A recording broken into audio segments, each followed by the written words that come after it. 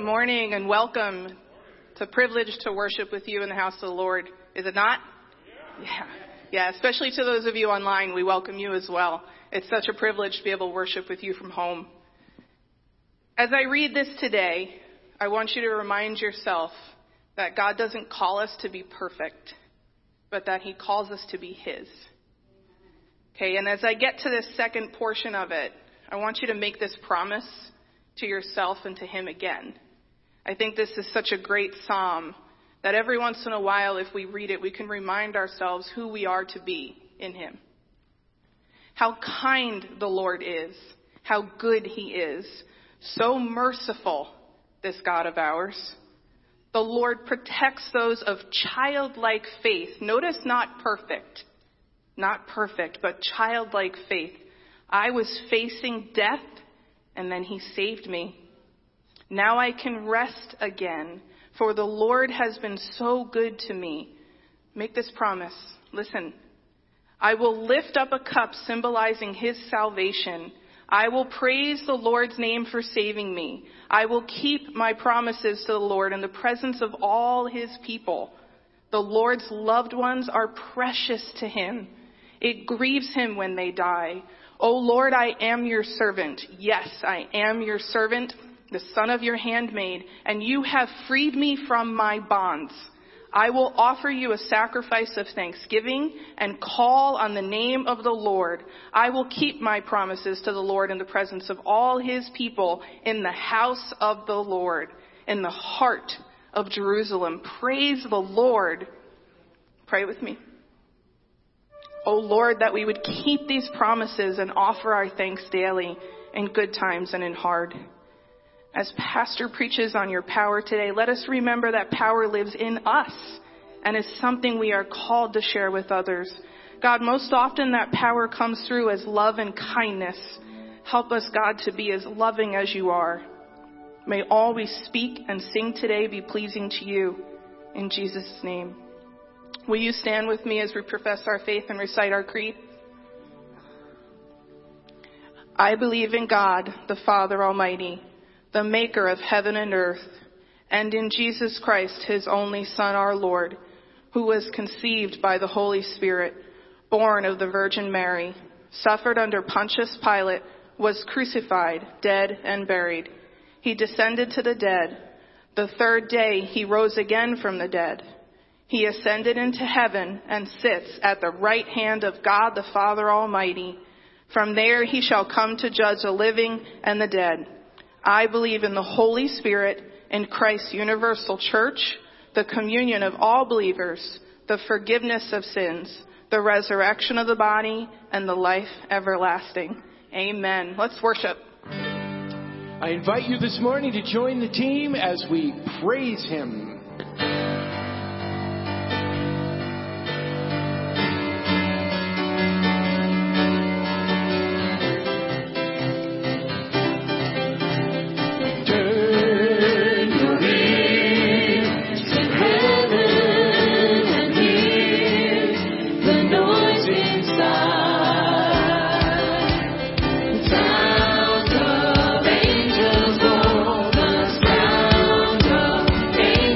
Song.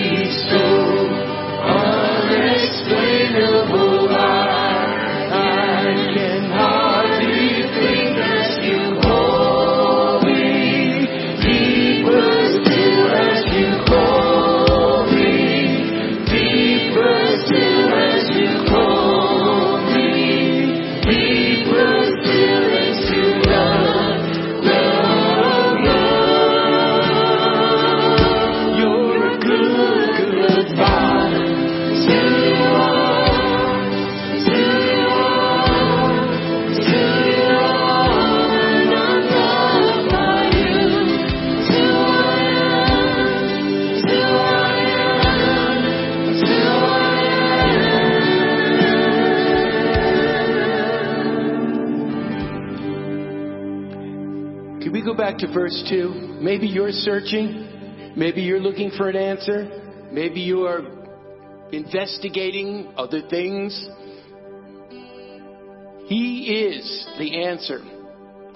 Only you provide. Only you provide. I've seen many searching for answers far and wide, but I know we're all searching for answers. Only you provide, because you know just what we need before we say a word. You're a good, good Father. It's who you are. Yes, we declare it. That's who you are. And I know, yes, we are loved by you. Thank you, Lord. It's who I am. It's who I am.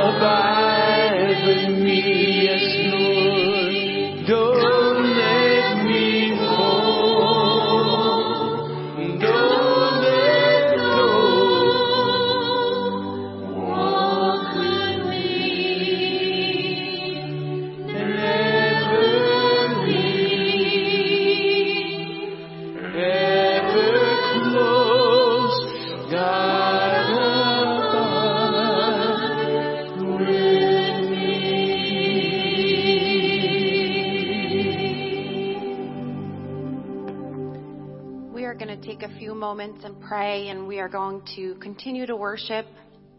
But we open the altars if you need prayer this morning. Or like David said, maybe you're searching and you want our prayer team to just come alongside you and pray for you. Maybe it's a physical need, a need in your family. We invite you now to the altars for prayer.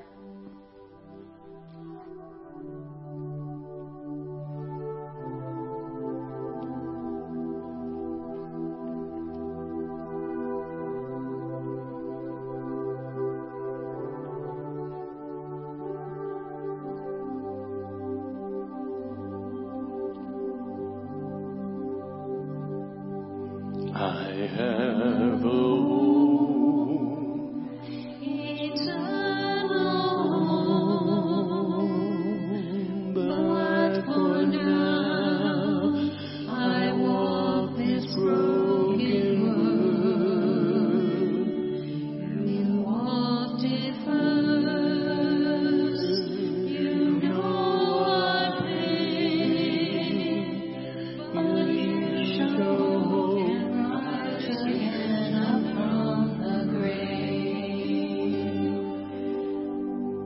abide with me,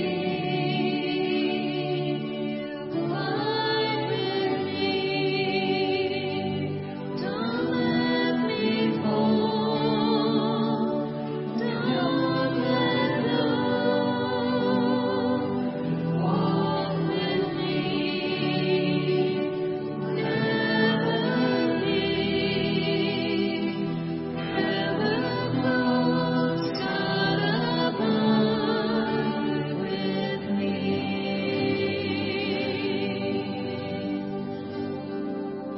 Oh, love that will not ever let me go,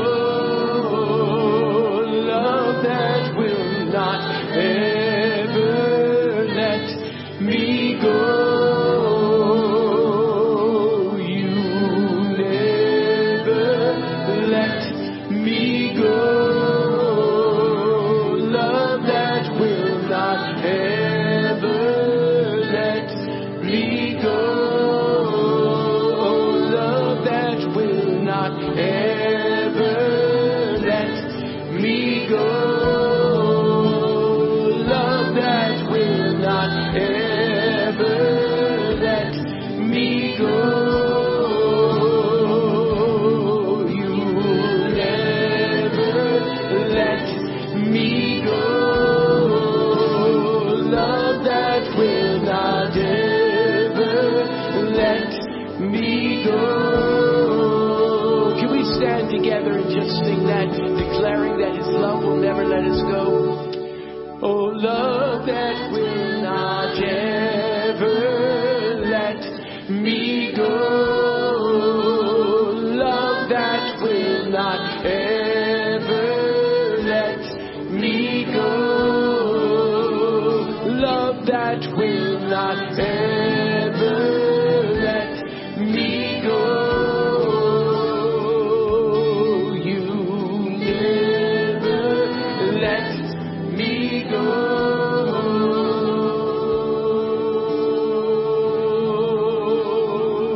And up ahead, eternity will weep no more, will sing for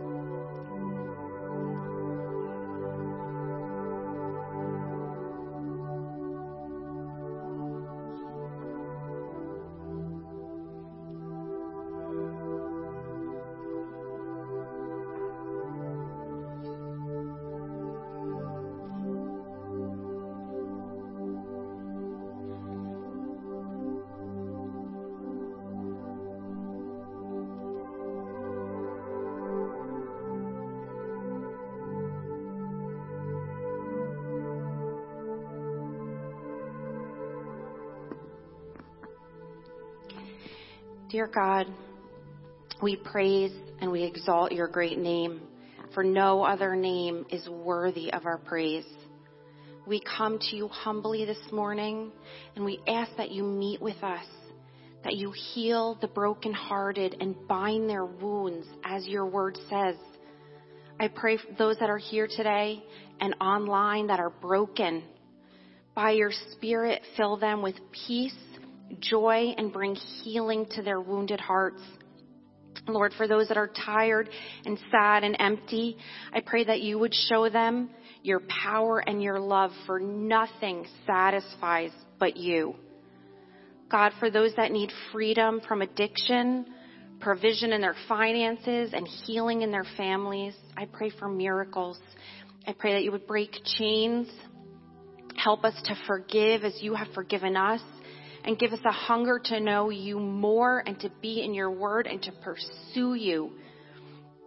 God, some of us are walking around, but they feel dead inside and are saying, what is our purpose? God, you are our purpose. In you we have life. In you we find freedom. In you we have peace and love.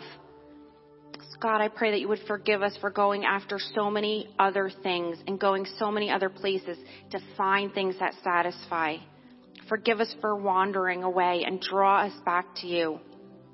I pray for a boldness in us as individuals and as a church, that we would stand firmly and boldly for you and declare to all who will listen that you are our God. I pray protection for our missionaries, for those that are out in other countries. Lord, surround them with your favor and protection. And I pray your anointing here today as we continue our service. In Jesus' name, amen. Take a moment and find somebody across the room and say hello this morning.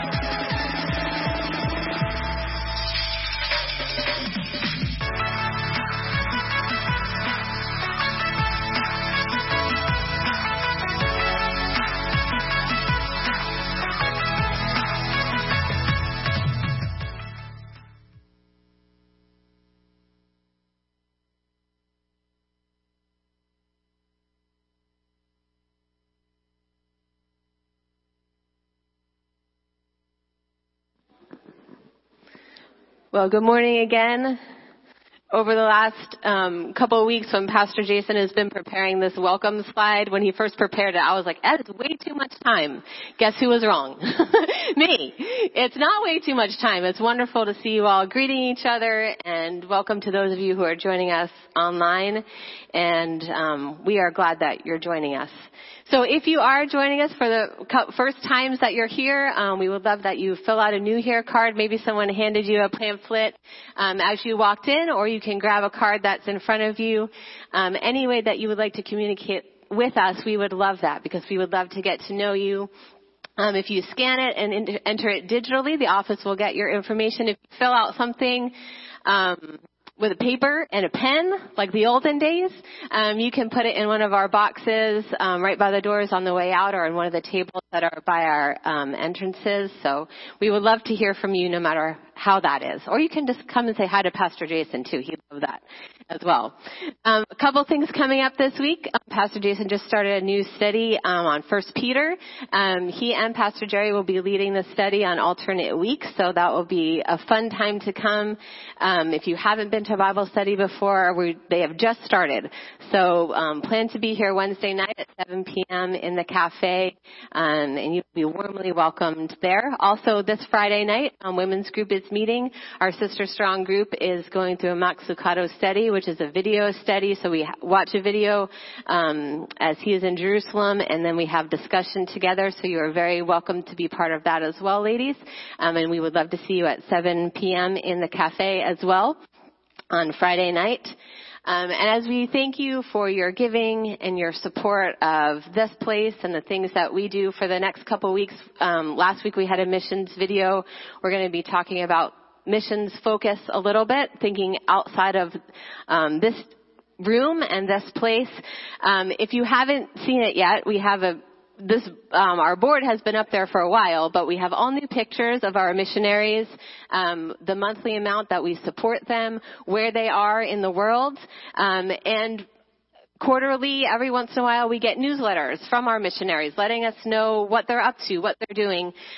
So I grabbed this one off the board. You are very welcome to take one off the board, read the front, read the back, see what our missionaries are doing.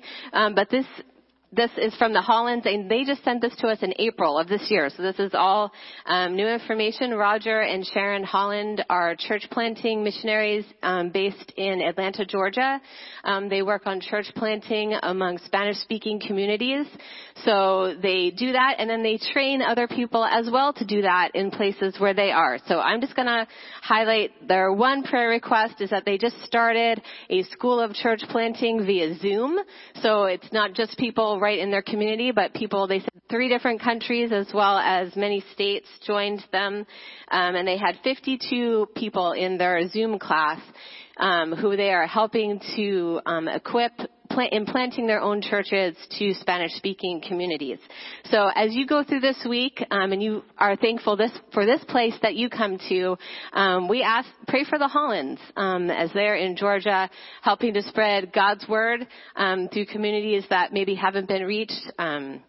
Spanish speaking, especially Pastor Jerry, I had asked him, he said, especially immigrant communities, people who have just come into the United States, who maybe don't have a church home or many connections to people. So as you're thankful for this place, which I know we are, think of people who are starting new churches and places in this country and all around the world. So we thank you for that. We thank you for being part of this mission here as well as around the world. And on that note, let's stand together as we continue our time of worship.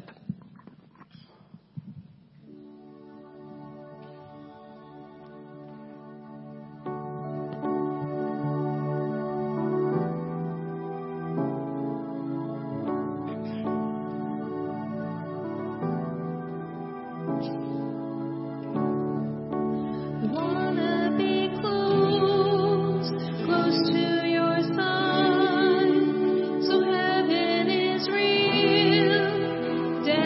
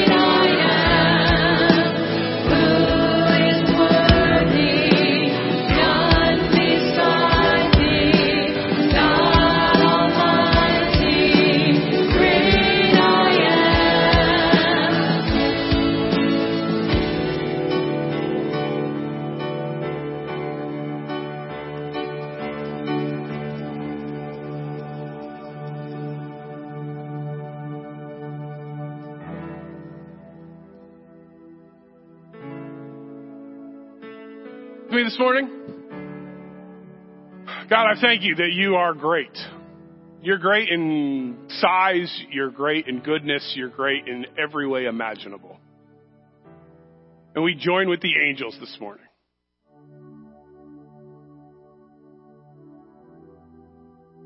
We worship you. God, your word tells us that if we didn't, that the earth itself would cry out and worship you. And so, God, we join with all of creation today, honoring you, praising you, declaring your worthiness and your greatness, your holiness and your goodness. And as we talk about your power over nature, we talk about miracles this morning. I'm so grateful that the greatest miracle of all is that you love us unconditionally. Thank you for your love. Lord, we worship you and honor you today. In your name we pray. Amen. Amen. You may be seated. Kids, you are released to children's church while the rest of us check out this video.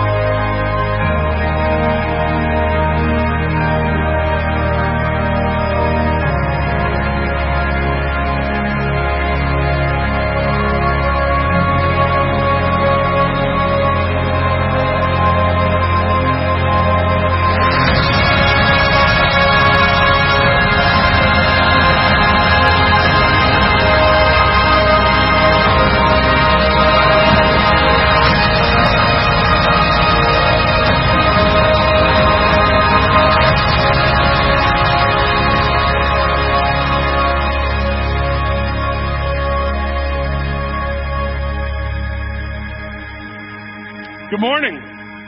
Welcome to Faith Discovery Church. If we haven't met, my name is Jason. I'm the pastor here, and it is an honor that you've chosen to spend a little bit of your Sunday morning, your weekend with us today. I want to welcome all of you joining us online. Really appreciate you being with us and invite you to chat and join the community. Church is better when you're here. And to all of you here this morning, church is better when you're here. Church is not a building. Church is a group of people in community. And so thank you so much for being part of this community. It's great to be part of it with you. Last week we began a new series by discussing what I said as I believe to be the ultimate example of Jesus' power over nature by discussing Jesus' second coming. And yes, that's really the focus of this series is Jesus' power over nature. And as we talked about Jesus' return, we talked about what the Bible says about it.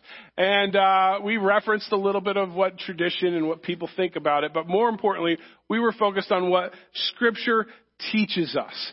But when you think about the second coming, and you think about Christ's resurrection, that can be shocking. If you've spent any time reading the gospel accounts of Jesus' life, you'll recognize that Jesus often astonished people. To be one of the disciples was to be continually shocked by Jesus' feats. When you think about the feats that you've heard Jesus performed, what is the most shocking thing that you think the disciples experienced or watched? When you think about it, what are in the chat? Start chatting, sharing ideas of what you think was the most astonishing thing Jesus did. And then in the room this morning, what's the most astonishing miracle that Jesus did in your opinion? Okay, he raised Lazarus from the dead. What else? A walk on water. That's another one. What else? What's that? I can't hear you. Oh, fish and loaves, feeding the 5,000. Sure. Jesus. He rose again. Yeah. Jesus continually shocked the disciples. When you read, we've been accustomed to reading the Bible through Bible's eyes. And so we take certain things for granted that Jesus did. But if you were in the day when Jesus did these things, they were shocking to you. And if you were one of the disciples, imagine their conversations they must have had. I'm guessing that the followers of Jesus got to a point where they were convinced there was nothing he could do that would surprise them. And then he'd do something to top things he had already done. And to that end, we talked about last week. They watched him die, be buried, and then come back to life. And if that weren't enough, they literally watched him ascend, like float, like David Blaine magician stuff, to the heavens. Jesus' ability to be above nature was something that astonished the disciples, but it's not something that he ever seemed surprised by. And it's not something that began at the end of his earthly life. Jesus didn't die and then come back to raise from the dead and then become empowered to do things more, to have control or power over nature. It was not something that happened at the end of his life. It wasn't something that even happened in the beginning of his life. Jesus' power over nature has has always been. It doesn't have a start because it's always existed. John 1 tells us that in the beginning was the Word. The Word is Jesus there. When you see the Word on this slide, understand it's talking about Jesus. In the beginning was the Word, and the Word was with God, and the Word was God. He was with God in the beginning.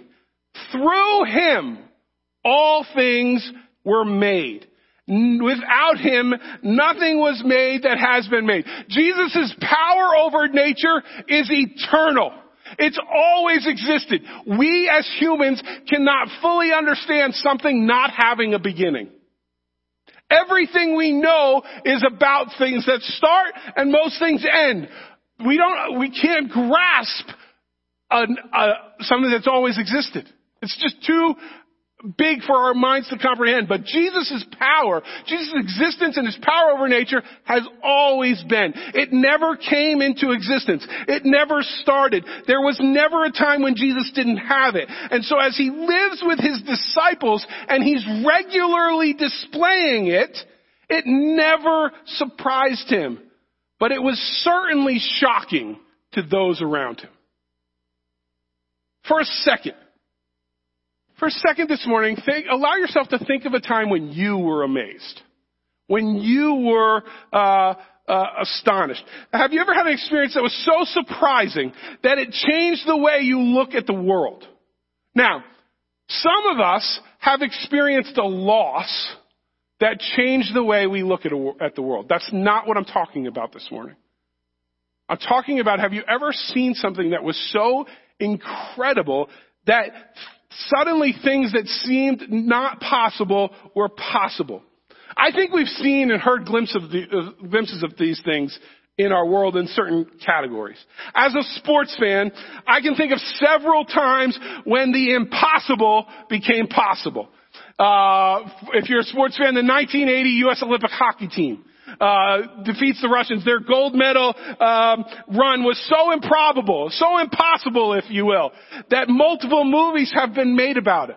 The 2004 Red Sox beat the vaunted and hated Yankees by coming back from 3 games to none and somehow winning the series. Every time you read any sport in the playoffs, they say no team has ever come back from a 3-0 deficit except for the 2004 Red Sox. But as I was thinking about these ideas this week, one stuck out to me. It's a kind of obscure one, and some of you are like, I don't understand sport, I don't like sports, so why are you talking about it? But this is just bear with me for a minute. In 1988, the Los Angeles Dodgers were a know-nothing team. They were terrible. or they were supposed to be, and they won the World Series. One of the great teams, as David just pointed out, that they beat were on their way to winning the World Series. They beat the Mets. The Mets were supposed to win the World Series, or they were going to lose to the other great team, which was the A's. In that time, the Mets and the A's were the best team, and this know-nothing, ragamuffin team beats them and wins the World Series. They were picked to finish fourth, I think, and they win the World Series. I think I've communicated that. And the most famous part of that is in Game 1. They had a guy who was their best player who was hurt. He had both of his legs, he couldn't walk. And it's such an iconic moment that still today, all these years later, when sports programming will still show this event. This guy who has no legs hits a home run to win the game in Game 1, Kirk Gibson. And he can barely walk as he's rounding the bases. And the Dodgers announcer doesn't say a word the whole time. And you're just soaking in this environment. And this guy who really needs crutches to get around the bases is hobbling and he scores. And then, Vince Scully, the Dodgers announcer, says that in a year that's been so improbable, the impossible has happened. There are times in our lives where we witness what we think is impossible. But it's not just sports. We've seen this in the world of medicine. In medicine, there have been tons of innovations and inventions that have changed the way people are treated. When you go back and listen to some of the ways medications that people are given in like the 16 and 1700s that are so there's one medicine journal that talks about how awesome the positive effects of heroin are in the 1700s. There's tons of things that we now know are crazy. But the one that stuck out to me as I was researching this, in 1895, the X-ray was accidentally invented. Up until the X-ray is invented, doctors have to diagnose people only by what they see externally. And so, or they got to cut you open. And then this invention happens and they can look inside your skin. And it was shocking. And it's gone on it led the way to ultrasounds and CAT scans and MRIs. But now doctors really want to see what's inside of you rather than they're looking at the external symptoms. But in 1895, the X-ray changed the way medicine was practiced. But it's not just medicine. We even see it in our history, in politics. Some of you have read, and I know because we've talked about it, Doris Kearns Goodwin's book on Lincoln called Team of Rivals. And part of that book she designates to talking about the 1860 presidential election and the Republican nomination that preceded it. And Abraham Lincoln, I'm going to tease the book. He gets elected president. But he's fourth in the Republican race. And no one thinks he can be nominated. And by no one, I mean him included. Lincoln's goal, as he's running politically, is to finish second. In fact, all of the three people in front of him, he thinks, I just want to finish second to each of them. And then, miraculously, maybe something will happen to each of them. And I'll get all of the second place votes, and there won't be any first place votes, and I'll win. He never believed he could win. It was impossible. It was so impossible to one of his competitors, Seward, that Seward, in preparation for the campaigning, goes and of the 12 months before the nomination, spends 9 of them in Europe before Twitter. He's so convinced he's got it locked up that the only thing he thinks that could cost him is making a mistake, so he leaves the country so no one will know a mistake he makes. It's impossible that Lincoln could be elected. But yet, sometimes in our world, we see the impossible become possible. Those are little glimpses of when we see how unthinkable things can happen and change the world the way the world is seen. This morning I want to discuss Jesus' power over nature, but I want to position ourselves in the eyes of the disciples. Because these men traveled with Jesus for a couple of years. And he astounds them all the time. But it changes the way their experience with Jesus is so life-changing. He leaves them in Acts chapter 1. They watch him ascend into heaven. By Acts chapter 3, Peter and John, two of the disciples, two of the people that we're positioning ourselves as, are on their way to their daily devotional time at the temple. And they come across a beggar who's looking for money. And they say to him, I don't got any money, but what I have is Jesus. And in the name of Jesus, get up and start walking. And the guy gets healed in front of them. They administer a healing just 2 chapters after they've watched Jesus. These were fishermen. But something so drastic, they had seen so many things that were impossible that suddenly the impossible became possible for them to even think they could participate in. And so as we talk about this, as we look at the miracle we're going to talk about this morning, position ourselves that we could grasp the huge shift in mindset that the disciples had gone through. You see, the biblical story accounts of Jesus are meant to inform us, but they're not meant to inform us so that we have more information. We're not just to know about Jesus.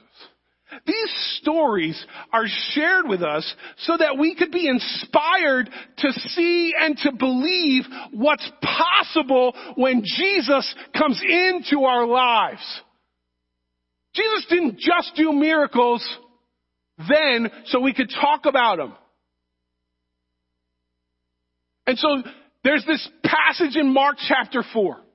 Mark chapter 4, at the end of Mark chapter 4 is where we're going to read. But prior to that, remember we talked about it during the parable series, that often it's good to look at what's going on around the passage you're looking at to get context. Well, the first 3 quarters of Mark chapter 4 are 3 different parables Jesus is talking about. And they're all talking about what happens when you have faith. And the power of faith in your life. And so reading in Mark 4, we'll start at verse 35. It says, that day that Jesus talked about all that stuff, when evening came, he said to his disciples, let's go over to the other side. Some of you were just in Israel. You understand that when he talks about the other side, he's talking about the other side of the Sea of Galilee. You can see it from shore to shore. Let's go over to the other side. Leaving the crowd behind him, they took him along just as he was in the boat. There were other boats with them. And a furious squall came up, and the waves broke over the boat, so it was nearly swamped. Jesus was in the stern. I'm not a boat guy. That's either the front or the back. Guessing it's the back. Jesus was in the stern, sleeping on a cushion. The disciples woke him and said to him, Teacher, don't you care if we drowned? Which is a story for a whole nother day. Like, that's their concern. They're not concerned that he might drown. They're just concerned that he's concerned that they might drown. He got up, he rebuked the wind and said to the waves, quiet, be still. And the wind died down and it was completely calm. And he said to his disciples, why are you so afraid? Do you still have no faith? And they were terrified. And they asked one another, who is this that even the wind and the waves obey him? In that moment, for the disciples and for us today, Jesus' power over nature is shocking. And it's never really stopped being that. He consistently raises the bar for what they thought was possible. We've named some of them. We've named from walking on water to raising Lazarus from the dead to directing exhausted fishermen to an unimaginably large catch of fish to feeding thousands of people with just a few fish and some bread. Can you imagine the conversations those guys must have had after he regularly shocked them? What do you think he's going to do next? And yet Jesus isn't doing these things to show off. He's not doing them to accumulate power. They display his power, but he's not looking for power. Jesus' power over nature is an evidence of his authority. It comes naturally to him. He created this thing, and so he can speak things over it. Jesus understood the power that miracles had. In John 14, verse 11, he says, "Believe me when I say that I am in the Father and the Father is in me." He's defending who he is to his disciples in this very intimate conversation in John 14. But then he says, or at least believe on the evidence of the works themselves. If you want evidence that that the Father is in this, he's talking to Jewish people. If you want evidence that the God, I am who I am, is in this, trust me. But if that's too hard, see the evidence that comes through of the Father in the works that we do. Jesus understood that his power over nature was evidence for his authority. He says, believe on the evidence of the works themselves. It was one of the things that astonished the disciples. Remember, go back. He says, do you still have no faith? And they're like, who is this guy? Even the wind and the waves obey him. Jesus' power, and he understood this, sparked curiosity about who he really was. Jesus' power sparked curiosity about who he really was, but he didn't do it to accumulate power. In a world where power was everything, Jesus went to the least of these.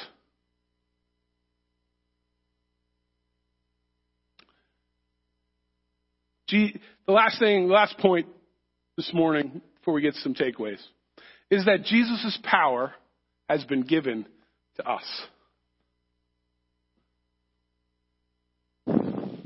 We read these stories and they're astonishing. But you know what else is astonishing? We don't believe we could do them. They're stories. And yet Jesus said, all authority. In Matthew 28, when Jesus, it says, starting in verse 18, when Jesus came to them and said, all authority in heaven and on earth has been given to me. Tells them, I have all the authority in the world. Therefore, go and make disciples of all nations, baptizing them in the name of the Father, the Son, and the Holy Spirit, and teaching them to obey everything I have commanded you. And surely I am with you always to the end of the age. All authority has been given to Jesus, and he says, go, I'm going with you. You speak for me now. And so Jesus expects the disciples to go and to do the miraculous. He's not surprised. In Mark chapter 5, Jesus is engulfed in a crowd. He's in the middle of a crowd and he realizes that power, and the word for power, the Greek word for power there is dunamis. He realizes this power has gone out of him and he asks, who touched my clothes?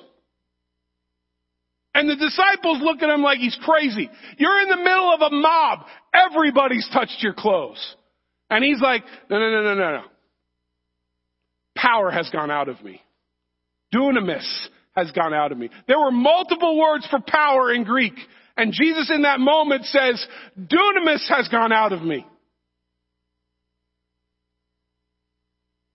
The disciples don't understand that someone had touched Jesus by faith.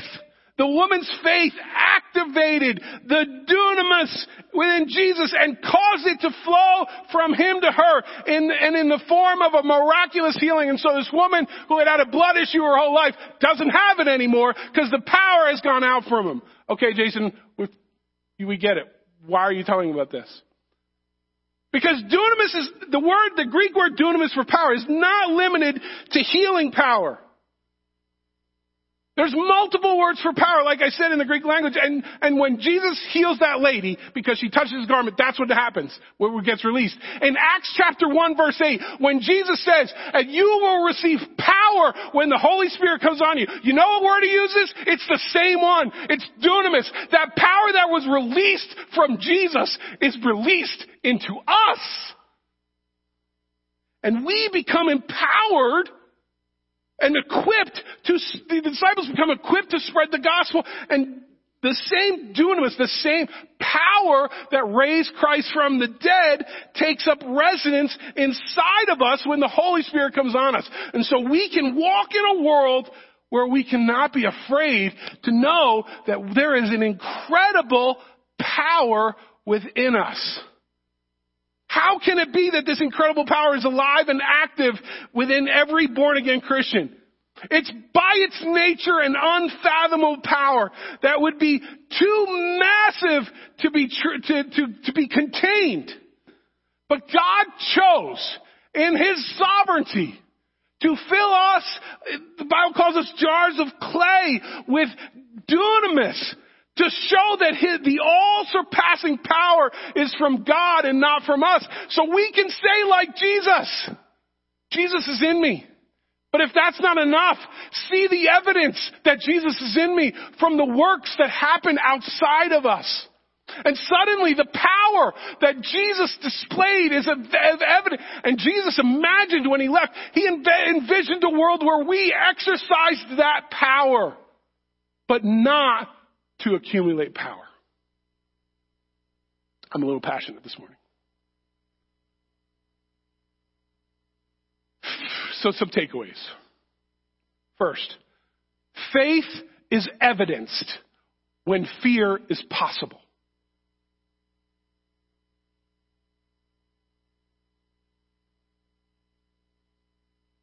Jesus is in the boat asleep, and the disciples wake him up. And he says to them, "Are you afraid? Do you have any faith?" The only time we can really display faith is when fear is possible. It's not hard. It might not even be you might not even be considered faith if there's not a risk involved. One of the more inspiring passages in the scripture for believers is the story when Peter walks on water. And in some ways, the way it's written, it's almost written like a campfire ghost story. Close your eyes and picture yourself as a young kid around a campfire telling ghost stories, and think of the story that starts like this. And in the fourth watch of the night, they saw someone walking to them on the water. That's spooky. But when the disciples saw him walking on the sea, so just like you would around the campfire, they were afraid. It says they were terrified, and they said it's a ghost, and they cried out with fear. But Jesus immediately spoke to him and said, "Take heart, don't be afraid." And Peter, see, we think it's a great story. Peter gets out of the boat, and we think about Peter walking on the water and then noticing the waves and sinking. But the audacity in that moment of fear to jump out of the boat to believe you could walk on water. We like that story. None of us are jumping out of the boat.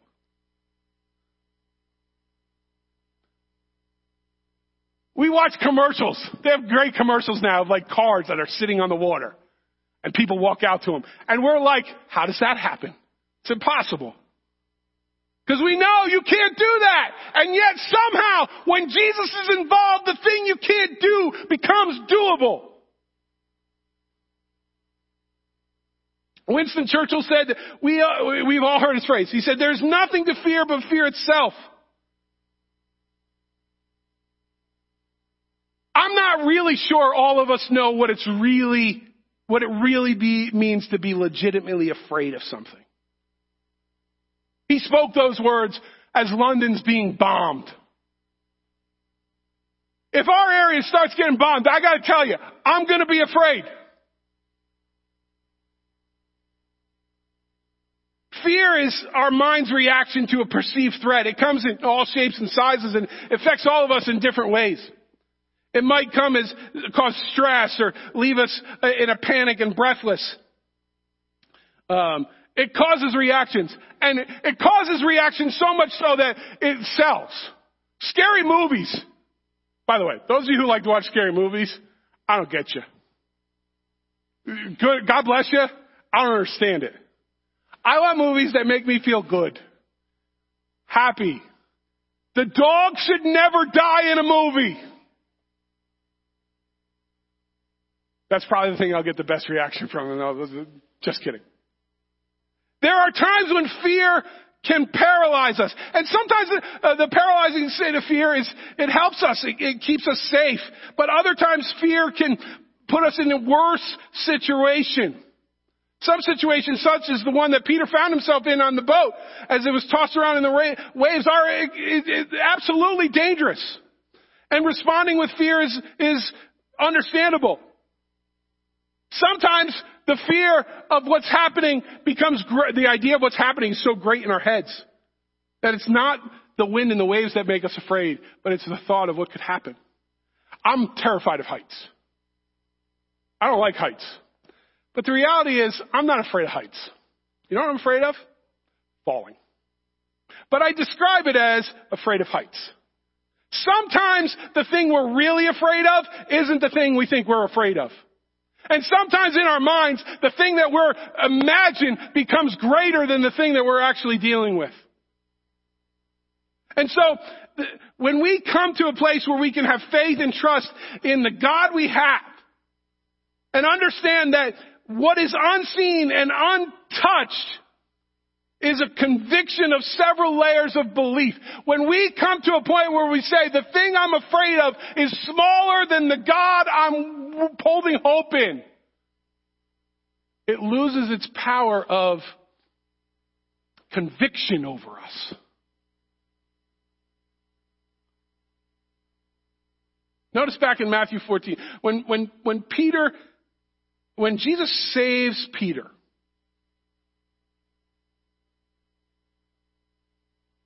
what he chastises them for is to not have enough faith to believe what was impossible was possible. Jesus didn't get frustrated with the disciples for being scared. What he got frustrated with them was that their fear overtook their faith. When we face situations and we start to believe that the thing in the world is more powerful than the God who's empowered us, that's where we start to walk into trouble. But when we understand that the power that raised Christ from the dead lives in us, we overcome our fear because we can understand that there's nothing with God that's not possible. A couple of more takeaways in our last few minutes. Acts 1:8 says, you will receive power when the Holy Spirit comes on you. We talked about that. And you'll be my witnesses in Jerusalem and all Judea and Samaria and to the ends of the earth. Second takeaway this morning is we are empowered to be Jesus' ambassadors. When we come to faith in Jesus, we receive this wonderful gift of grace. But we also receive the empowerment of the Holy Spirit.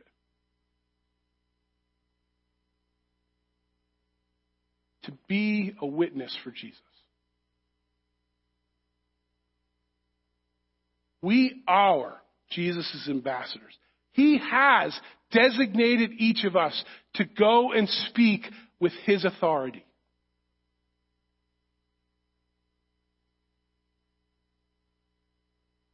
When you speak with the authority of someone, instead of the idea of someone, when you understand that you're backed, that you are secure in the arms of Jesus, there's a confidence that you don't have to feel like you're out on the ocean all alone.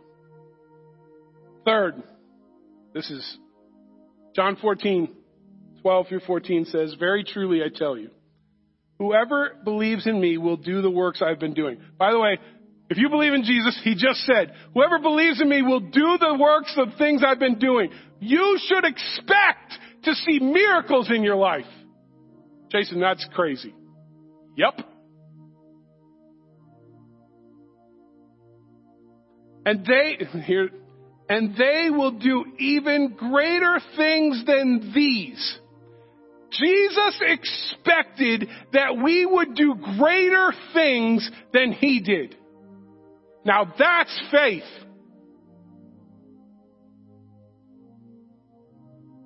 Jesus has power over nature, and he's designed the situation to be that you hold the power over nature. Power is a funny word. People fight over power. And that's our last takeaway. Jesus' power is evidenced when we choose to be servants. See, Jesus didn't want to accumulate power. Mark 10:45 says, Jesus came, for the Son of Man didn't, Jesus, these are his words, he's saying this, the Son of Man did not come to be served, but to serve and to give his life as a ransom for many. The power of God, of Jesus over nature that's put in us, is put in us so that we would be servants of other people. Watch his miracles. Think through, go through the process of Jesus' miracles and try to name the one that was for him. He's always doing something for the betterment of somebody else. And he expects us to do the same. And when we have a servant's heart, when we come to a place where we put others over ourselves, when we come to accept the rule of the kingdom, that in the kingdom to find one's life is to lose it, and we start to serve others, the power of the Holy Spirit, the power over nature blossoms. And miraculous things can happen. I got to be honest, sometimes I want the miraculous things to happen for me. And I know some of you are in a place right now in your life where you're like, that's all well and good, but I got to have the power of nature for me right now. This morning, I was at Bagelsmith. And I walked out of Bagelsmith and my tire was flat. Like, flat. Like, how did you drive to Bagelsmith on that tire and not know it was flat? And I want to be able to have the power over nature to say, inflate. But that's not what it's about. Sometimes we want it to be about that. Sometimes I use a silly illustration. Some of you are going through the thick of it. And you need the power of the Holy Spirit to come and rearrange your nature. I get it. But you want to be great in God's kingdom? Serve. You want to see the power of God unveiled in your life? Serve. You want to maximize the power that Jesus has over nature? Start looking at other people's lives and finding a way that you could be a miracle to them. And who knows what God will do through that. But when you open the door to that possibility, great things can happen. And Jesus' power becomes manifested through you. Would you pray with me? Jesus, I thank you so much for how much you love us. You love us so much that you empowered us to be like you. God, first we got to pray for the faith to believe that the things that you did, we could do. Or at least we could see.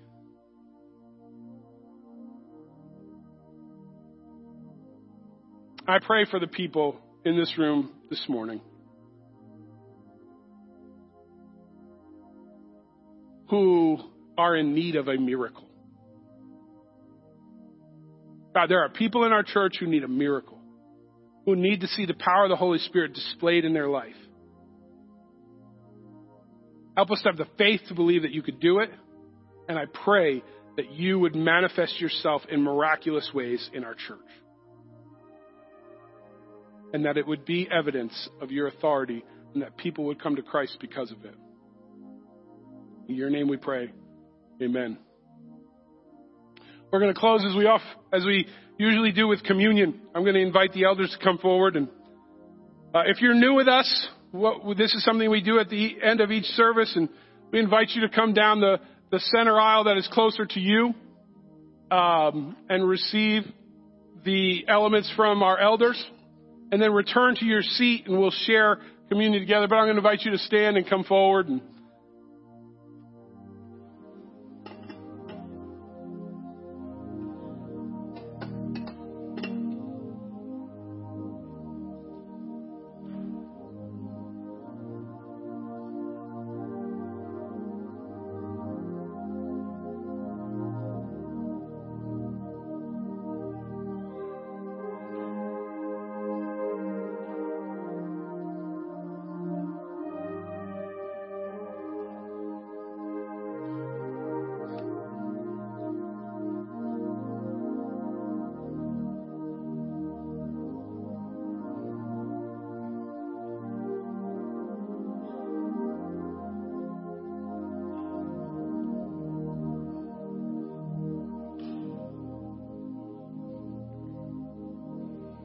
praise God from whom all blessings flow. Praise Him, all creatures here below. Praise Him above, ye heavenly hosts. Praise Father, Son, and Holy Ghost. Amen.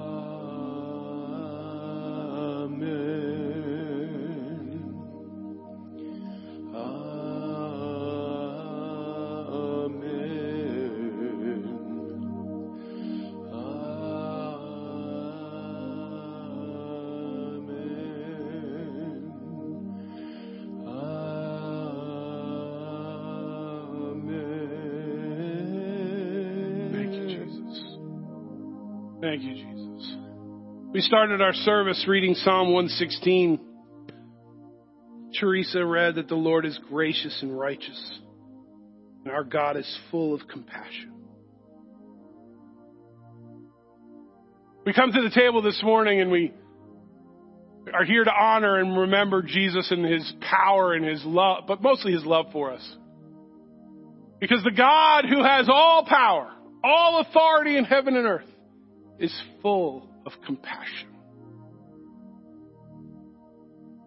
And He saw us in our weakness, and He came and He allowed His life and His body to be broken for us. Would you pray with me? Jesus,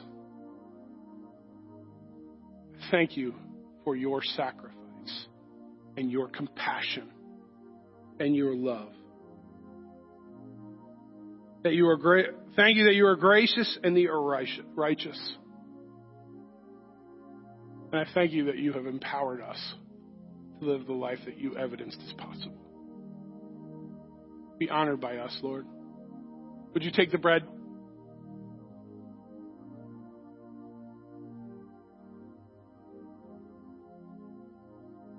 I told you, some of you want to rise for the cup. That's certainly welcome to do that. You don't have to. Sometimes when I come to the cup, it reminds me of one of my favorite theological study nerd geeky words. Covenant. Jesus said that this cup was the new covenant between God and man. The new contract. The new way of living. No longer was it reactionary. But God proactively, through the work of Jesus, sealed our relationship with him. If you're here this morning, there's nothing you need to do to make God love you. And there's nothing you could have done that overcomes his love for you. Would you pray with me? Jesus, thank you for the new covenant that comes with your blood, for the relationship, the grace, the righteousness, and the compassion. Lord, I pray that your power would be revealed in us and through us. In your name we pray. Amen. Would you stand, for those of you who aren't, as I offer today's benediction? The Lord bless you and keep you. The Lord make his face to shine on you and be gracious to you. The Lord turn his face toward you and give you peace, and may the power that created the world, the power that raised Jesus from the dead, the power that dwells in us,